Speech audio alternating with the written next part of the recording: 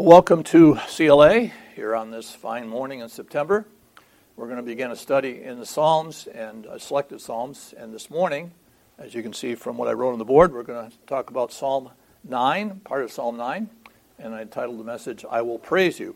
To begin with, let's just read the whole psalm, although we're only going to deal with part of it, but it's always good to read the context. And we'll read through it from the beginning here. I will praise you, O Lord, with my whole heart. I will tell of all your marvelous works. I will be glad and rejoice in you. I will sing to your name, O Most High. When my enemies turn back, they shall fall and perish at your presence. For you have maintained my right and my cause. You sat on the throne, judging in righteousness. You have rebuked the nations. You have destroyed the wicked. You have blotted out their name forever and ever. O enemy, destructions are finished forever. And you have destroyed cities. Even their memory has perished. But the Lord shall endure forever.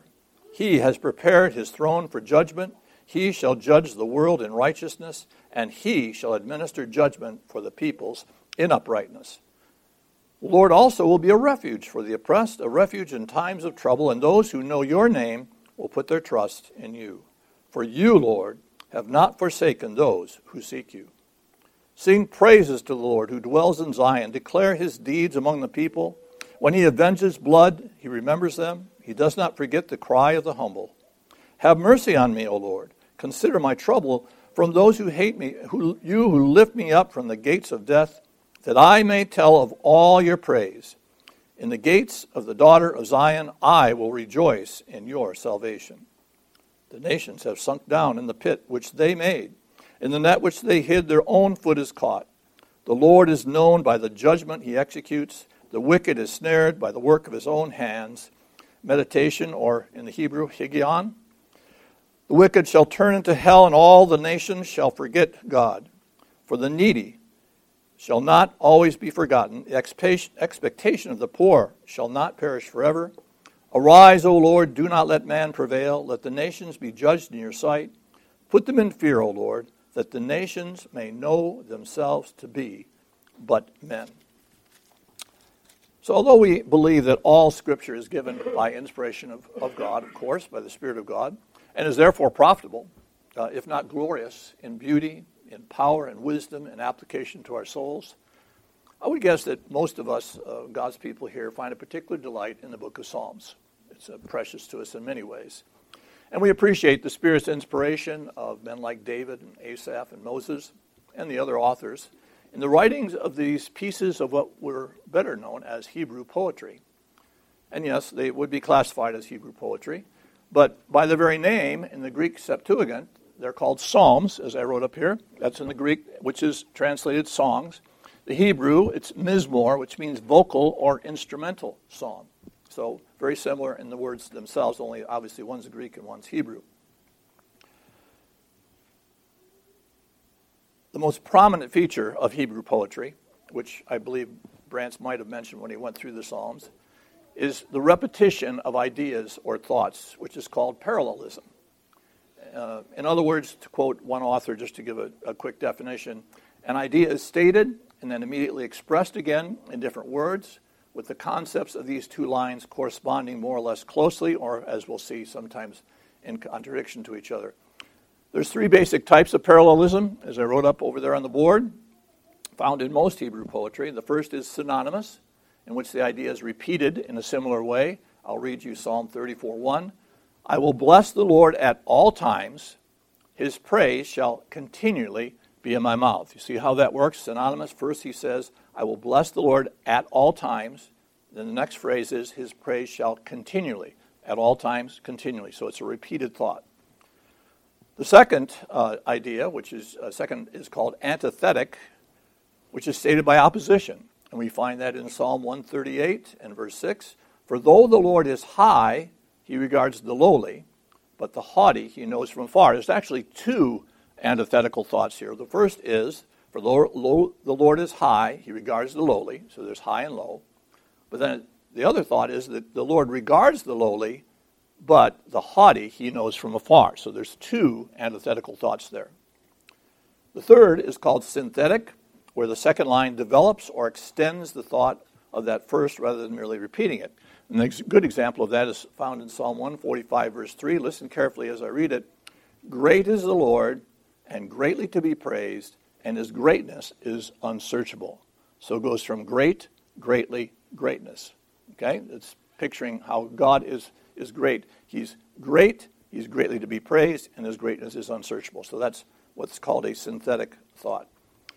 So there are other categories in Hebrew poetry, but these are the main ones and most frequently used in the Psalms. And we'll see the use of primarily a synthetic parallelism here in Psalm 9, verses 1 through 2, although some could argue that there could be a mixture of synonymous and synthetic parallelism. But in general, we can be glad that our God didn't give us his word in dry, didactic statements with no rhythm, no melody, no sense of poetry to them at all. Rather, he did give us this prose to speak to us in the Psalms in particular, of course. And he also gave us music to express our praise of him using these very same songs. Okay, so God is a God of music, a God of melody. He's not just dull, dry, statements that have no sense of rhythm to him. No, he is a God of melody, of music. In fact, the Scriptures encourage us to sing, as you're probably aware, not only in the Psalms, and there's plenty of passages you can look up regarding praising God in the Psalms, but in general, we can see that God provides us with expressions of singing throughout the Scriptures. For instance, James chapter 5 and verse 13 says, is anyone among you suffering? Let him pray. Is anyone cheerful? Let him sing psalms. Another passage, Ephesians 5, 18 and 19. Do not be drunk with wine, in which is dissipation, but filled with the Spirit, speaking to one another in psalms and hymns and spiritual songs, singing and making melody in your heart to the Lord. And a couple other passages I'm not going to read right now, but you can look up Isaiah 35, verse 10, Isaiah 35, 10, and 1 Corinthians 14, 15. And of course, like I said, you can look through the Psalms and find plenty of explanations or expressions of singing. The Scriptures even tell us that God himself actually rejoices over us with singing. That's found in Zephaniah 3:17. When you think about that, it's an easy statement to read, but think about the fact that our God rejoices over us with singing. Now, I've been a song leader for over 50 years of my life, and I enjoy singing. And I look forward to the opportunity to gathering with the saints in heaven, to listen to the angel choir singing Holy, Holy, Holy, joining with them in doing that, or joining with all the redeemed and singing Worthy is the Lamb that was slain to receive glory and honor and praise. That'll be a wonderful time. But I would love to hear, I would be amazed to hear the triune God singing. Can you imagine the perfect harmony, the perfect melody that the triune God would sing if they were to sing over us? That would be an amazing thing to hear and see. That would be awesome. To hear God singing, how perfect it would be, how refreshing it would be, how amazing it would be. Something to think about. So singing is a wonderful thing. If God can do it, we can do it because he's made us in his image. And we should be seeking to sing his praise. So we're only going to be focusing on the first two verses here of Psalm 9. But I encourage you to reread the psalm in its entirety and meditate on its message. It is what we call a psalm of lament. A lament being usually a case where the writer is having difficulties, either physical difficulties, he's being persecuted to some degree, or he's worried or in fear of something. So he expresses this in this lament, this kind of woe is me, so to speak. But then usually he goes to some sort of refreshing thought of God's in control, or a guy will praise God regardless. So lament is like that, sort of a complaint, but also a complaint usually with a reflection upon the mercies of God. But it's also a prayer. This is a prayer of thanksgiving for God's righteous judgment on the wicked. Now, some scholars believe that Psalm 9 and Psalm 10 were originally a single psalm. You'll note that Psalm 10 in your Bibles has no title, has no reference to an author. And we can also note that together, Psalm 9 and Psalm 10 form an acrostic. In other words, all the letters of the Hebrew alphabet begin one through each verse, and they go all through these two psalms. So it very well could be that these two psalms, 9 and 10, were at one point combined. Also, just as an aside, since we read it. Verse 20 in Psalm 9 is a pertinent and needed prayer today. When you look at that verse, that the world would know, that men would know, that the world would know that they are but men. He is God and they are but men. So let's look now at what I'll call the four I wills found in verse 1 and 2. The first, and we're going to basically just split up each verse into two parts. The first is with my whole heart in the Psalm, I guess you might say verse 1a, with my whole heart. I will praise you, O Lord, with my whole heart. So first we note what? A determinative nature of this statement. It's not a casual, well, I could or I might or maybe even I should praise the Lord, but I will praise you. I will praise you. Spurgeon put it this way. It is our duty to praise the Lord. Let us perform it. Let's perform it as a privilege. Let us perform it as a privilege. In other words, we, as those redeemed by the mercy of God from the judgment we deserve, should make it a holy resolution to praise our God. Psalm 146, verse 1 and 2 does this. It says, praise the Lord, O my soul, while I live. Does that sound like you take a day off? While I live, I will praise the Lord. I will sing praises to my God while I have my being. That's a commitment. I will praise the Lord while I live. While I'm still alive, I'm going to praise the Lord. While I have my being, while I'm in existence, I am going to praise God. That's a commitment. And that's something we should joyfully commit to as believers. As believers, we really have no higher calling than to spend our lives constantly praising our great, merciful, condescending, gracious, holy, and unchangeable God who has loved us with an everlasting love. Amen? I mean, it should be something obvious and should be something we do joyfully because of all he's done for us.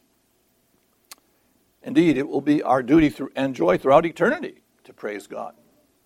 And while we may be thankful for the people, many people that God has brought into our lives to bless us and in some cases instruct us for our good, it is you, O Lord, that deserve all of our praise.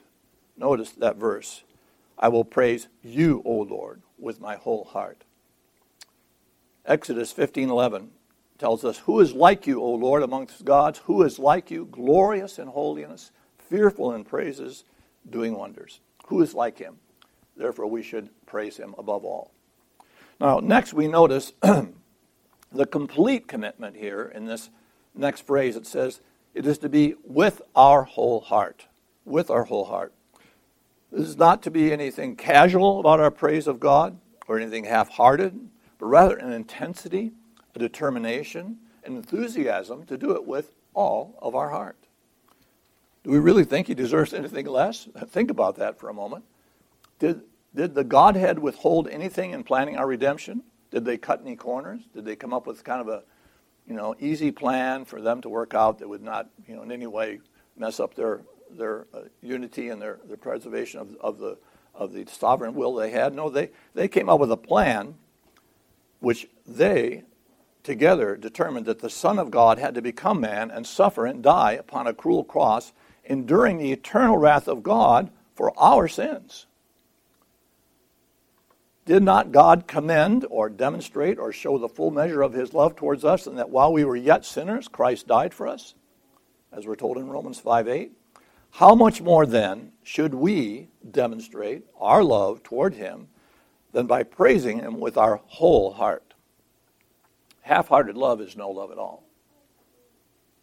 In Psalm 45, verse 1, the sons of Korah begin with these words, my heart overflows with a good theme. And then they go on to describe the king in all his glory and his majesty. They love God and they begin with this, my heart is overflowing with praise to God. And so they go on to do that. And we should have that same attitude as we think about God. We should overflow with praise to him. Hebrews chapter 1 and verses 8 and 9 reflects on this very psalm, on Psalm 9, and attributes it to a description of Christ. It's speaking of Christ. Are our hearts overflowing with praise of our God and King of Kings? And though we certainly should praise God in our private devotions and our fellowship perhaps with others, Psalm 111 and verse 1 exhorts us to praise the Lord. I will praise the Lord with my whole heart. That phrase is repeated, by the way, quite a few times in the Psalms. with my whole heart in the assembly of the upright and in the congregation. I will praise the Lord with my whole heart in the assembly of the upright and in the congregation. May we find great joy in together praising him here at ARBC. In our congregation, may that be our joy, to praise him above all others. Let's move on now to the second part of verse 1, second half, I guess you can call it, which is talking about declaring his works. I will tell of all your marvelous works. To quote from the Reformation Study Bible footnotes, the Hebrew word translated marvelous works refers to the great acts of God, his intervention in human affairs, as in particularly in the Exodus from Egypt is one example. I will tell or show forth God's great works in history as well as in my own life, and we all should do the same. Spurgeon declared there is true praise in the thankful telling forth to others of our Heavenly Father's dealings with us. Gratitude for one mercy refreshes the memory as to 1,000 of others. Of course, when we begin to think of God's marvelous works, we most naturally would go back to creation, of course, which without question was a magnificent work of God, as we know. And today we deal with so-called scientists who push evolution, but that should not upset us, because we should not be shy about declaring our belief in God's creation of all things, let alone his sovereign disposition over all things, as Brian's been teaching here in CLA as he covers the 1689 confession. True science, as well as sanctified logic, proves God's creative wisdom in the design of this world and the universe itself. And if you're unsure about how to present this truth to people regarding God's creation and the reality of it, there's a lot of great resources you can refer to that helps you in presenting the truths, both of Scripture and the truths when it comes to creation science itself. Groups like Answers in Genesis, Dr. Kent Hovind, Institute for Creation Research. A lot of different groups have great material that help you to be able to present this clear position that God made the world and all things in it, and he's managing it. In fact, when we think about it, it's hard for us to not see it when we look clearly and honestly at so many aspects of God's creation. But perhaps the greatest work, of course, even greater work than creation itself, was God's plan of redemption, which was put in place before he created the world as well as before the fall of man. And it necessitated that plan of redemption. But when it comes to presenting truth to people, obviously we have to rely upon the Holy Spirit. We might be as clear and as ethical and as straightforward and as honest and as factual as we can be. But ultimately we have to realize that it's the Holy Spirit that's going to convince people of God's creative power, that he created all things, and that they owe him, as their creator, obedience. And if not, they must repent and believe on Christ whom he sent to reconcile them to himself. So we rely not only on our wisdom, logic, arguments, but we rely on the Holy Spirit to clearly make it obvious to people who created all things. What are these are his marvelous works, not some natural thing that happened over time without anybody coordinating. So as we consider telling others of God's marvelous works, we have much to choose from, a lot to choose from. In fact, the Old Testament is all full of things we can tell them about. Starting with the creation events, we can go to the Great Flood, God's dispersing the people into the nations after the Tower of Babel, his calling of Abram out of paganism to become believing in the one true God, his miraculous enablement of Abram and Sarah to have a child of promise, the story of Joseph, as we've been learning about, the Exodus, the conquering of the Promised Land. We can go on and on. In fact, that's the problem with people who want to ignore the Old Testament and all those marvelous works that God has displayed that give a clear picture that he's in control. He's ruling the world and all things in it. So we need to lift up and encourage people to not belittle the Old Testament, rather be amazed as it records God throughout history, bringing about his perfect will in spite of the weakness and the fallibility of men. Indeed, when you think about it, Hebrews 11, which is a familiar passage we like to read, is the listing there of all the saints of old, these great saints of old. It's a legacy not only of these faithful men and women in the Old Testament, but it's also a recording of our faithful, promise-keeping God, whose mighty works preserved and delivered those Old Testament saints that they might fulfill his will. Psalm 92 and verses 4 and 5 says this, "For you, Lord, have made me glad through your work. I will triumph in the works of your hands. O Lord, how great are your works. How great are your works. We should never think lightly of the glory and the majesty of our God, who condescended to bring about all the little details in our particular creation that we enjoy. And for those of us even who have had experience in farming or just growing a garden, we witness daily the mystery and the beauty of God's creation in the plants and the animals that we raise and consume, the beauty of a sunset, the rage of a storm, let alone the wonder of our planet's continual rotation and the exact balance of our atmosphere to sustain life, all testify of our Creator's marvelous work. So there's a lot of things you could sit and contemplate about and be amazed at what God has done and how he maintains it all and blesses us each day with being able to enjoy it. We would do well to make these words from Isaiah in chapter 64, verse 8, our prayer. But now, O Lord, you are our Father, we are the clay, and you are potter, and all we are the work of your hand. We are the works of his hands. We are created because of him. There's no life on this planet when it comes to a human being outside of the sovereign will of God. And we look around us and see all the little details and the minute details, things that are amazing beyond our comprehension, how that works out, how that animal lives that way, how they exist, how they're able to survive through all the trials and troubles of life, the wonders of God's creation. It should be something that inspires us to declare his marvelous works to people around us and to give him the praise he deserves. As imperfect as we may be physically as human beings right now, we are each designed by God, and therefore we should praise him. We should praise him, for we are fearfully and wonderfully made. And above all, we should praise him for his work of our salvation, of course. That's the chief work that we should be thinking of. So let's move on now to the second verse, and we'll begin with the first half of the second verse, rejoicing in him. I will be glad and rejoice in you. We've spoken of this a little bit, but Spurgeon says on this portion of verse 2, gladness and joy are the appropriate spirit in which to praise the goodness of our Lord. Daily rejoicing is an ornament of the Christian character and a suitable robe for God's choristers to wear. I like that. He kind of says, praise and rejoicing is a suitable robe for God's choristers to wear. All of us, I'm sure, have had our trials in our lives, some more serious than others, and perhaps more frequent than others. But if we are truly redeemed by the blood of the Lamb of God, even in the midst of trials, we have reason to be glad we are his, and we can rejoice. You can rejoice in our salvation. Philippians 4:4, that familiar verse, reminds us to rejoice in the Lord sometimes, and occasionally I rejoice. No, it says rejoice in the Lord always, and again I say rejoice. So it's easy for us to get caught up in the trials and troubles of life, or just not feeling well, or having challenges facing us. Maybe things aren't working out with our job or other things. But we need to step back, consider who we are in Christ, and rejoice. Rejoice that he is our God, that he is working all things according to his perfect will. There's no accidents from God's point of view. We use that term, rather recklessly sometimes, because we think in terms of our human nature, and we think of things as accidentally this, or this happened by accident. There's no accidents.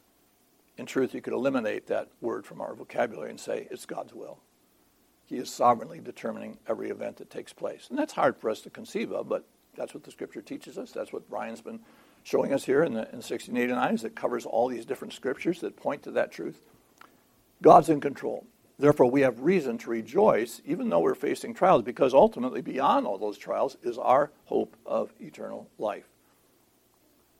Jesus made a very startling statement to the Jews who questioned his deity in John 8:56. He said, your father Abraham rejoiced to see my day, and he saw it and was glad. He rejoiced and he saw it and was glad. That sounds kind of like the Holy Spirit that inspired David to write these first two verses here in Psalm 9, also led Christ to use these same words to describe Abraham's faith.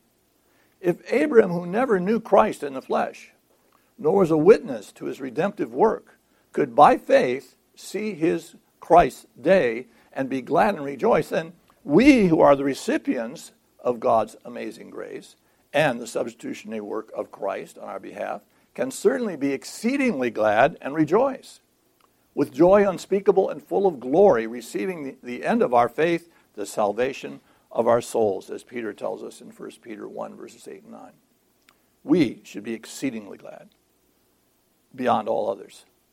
There are many things we can be happy about in our lives, of course. Loved ones who make us glad, our daily needs being met, good home to enjoy, but ultimately, our greatest personal joy, if we are believers, that which makes us glad above all things, if we're truly secure in Christ,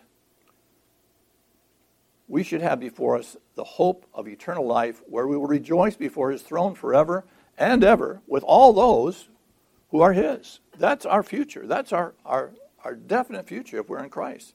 But look carefully with me at that verse, though. Look back again at verse 2a. Certainly we should be glad and rejoice in what God has done for us, but the verse doesn't say that, does it? No, we are to be glad and rejoice in him. Rejoice in him. What did Jesus pray for his disciples in John 17:3 in his high priestly prayer? And this is eternal life, that they may know you, the only true God, and Jesus Christ, whom you have sent. This is eternal life. We should be glad and rejoice that we, fallen sinners, who by birth were estranged from our Creator, are now able to rejoice in a restored relationship with him because of Christ's work on our behalf. But above all, we should rejoice in him, not just what he's done for us and can do for us or will do for us in eternity. We should delight and rejoice in him, delight in knowing him who is our Creator, our Redeemer, and the lover of our soul. What a wonder that mere creatures like us might become the sons of God and enjoy fellowship with him for all eternity. That's who we should rejoice in. Rejoice in him, our God. And certainly be thankful for everything else he does for us, but rejoice in him. Rejoice that you have a relationship with your Creator that was once lost by Adam and was only brought to fruition when Christ died for you and the Holy Spirit brought you to repentance and faith. Rejoice that you have a God that loved you with an everlasting love. Rejoice in him. Think about him and the wonderful, glorious truth that one day you will be with him forever and ever. Let's look now at the second half of our verse 2, which is singing to the Most High. Singing to the Most High. I will sing praise to your name, O Most High. Spurgeon made this comment. Songs are the fitting expressions of inward thankfulness.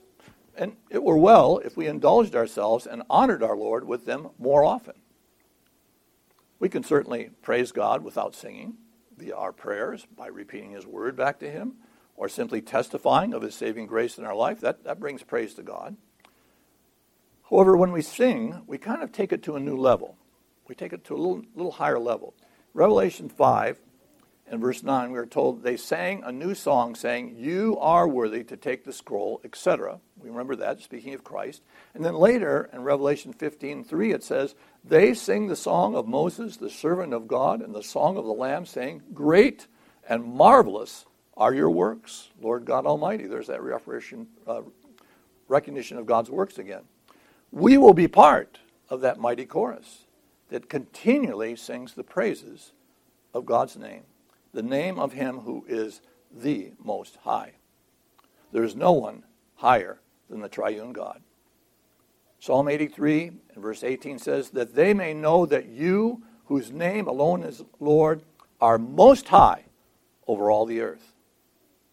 Reminded again, Psalm 92 and verse 1, it is good to give thanks to the Lord and sing praises to your name, O Most High.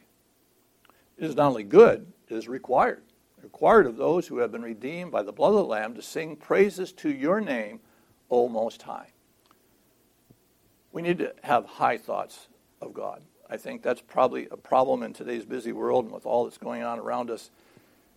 We need to be able to set aside the weakness of our own flesh and thinking and the distractions around us and think how high and how mighty, how glorious God is. And like I said, Brian's been trying to bring that out really as we go through the confession, speaking about the decrees of God, his sovereignty in working all things according to his will. we need to think high thoughts of God.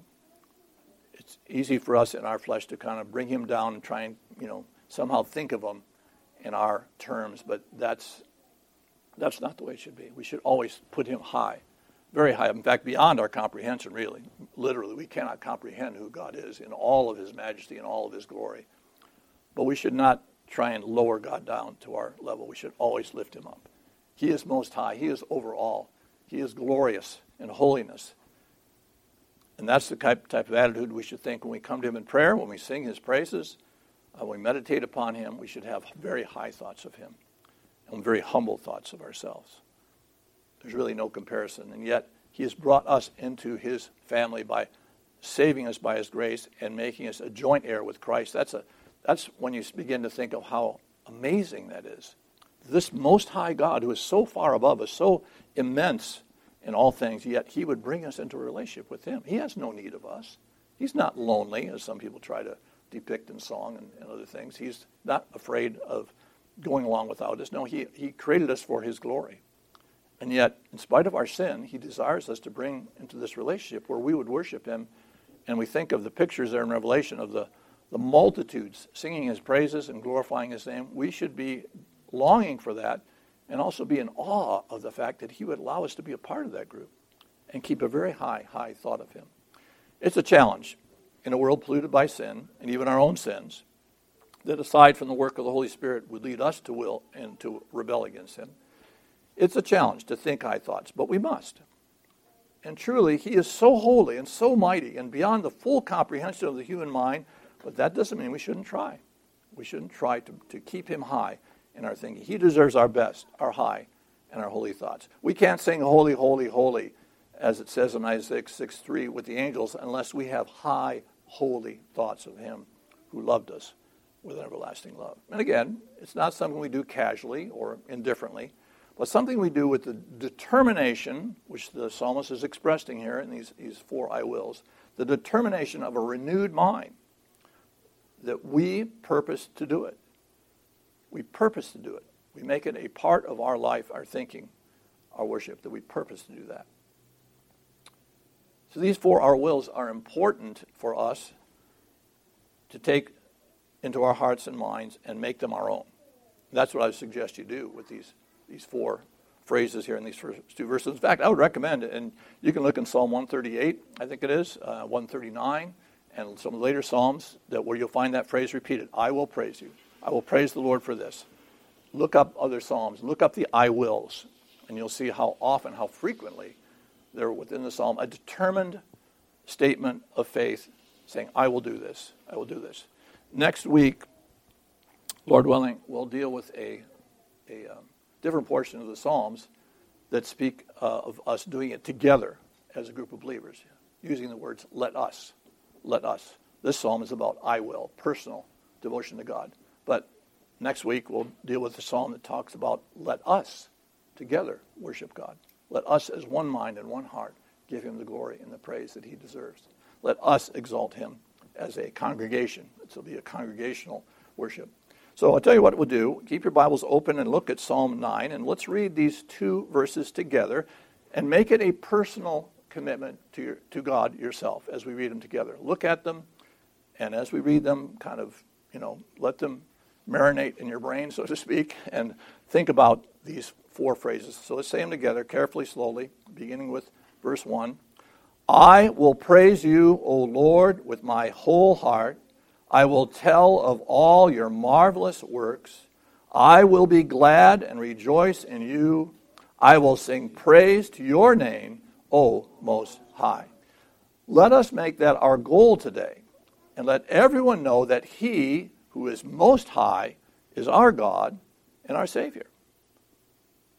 He is our God. He is our Savior. He deserves our heartfelt, personal praise, honor, and glory. He deserves our praising his name. In fact, as we go up today, make that 3rd phrase in this psalm, I will be glad and rejoice in you. Or actually the 2nd verse, the latter half of the 2nd verse. I will sing praise to your name most high. As we sing these hymns, as Daniel announces a hymn, we get up to sing, or we're sitting and singing, think about that phrase, that verse 2, the latter half. I will sing praise to your name, O Most High. Think of that as you sing. That's how you should be singing.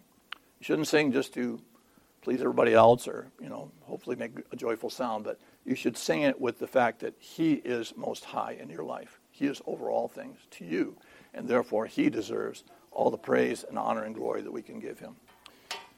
Let's close in a word of prayer.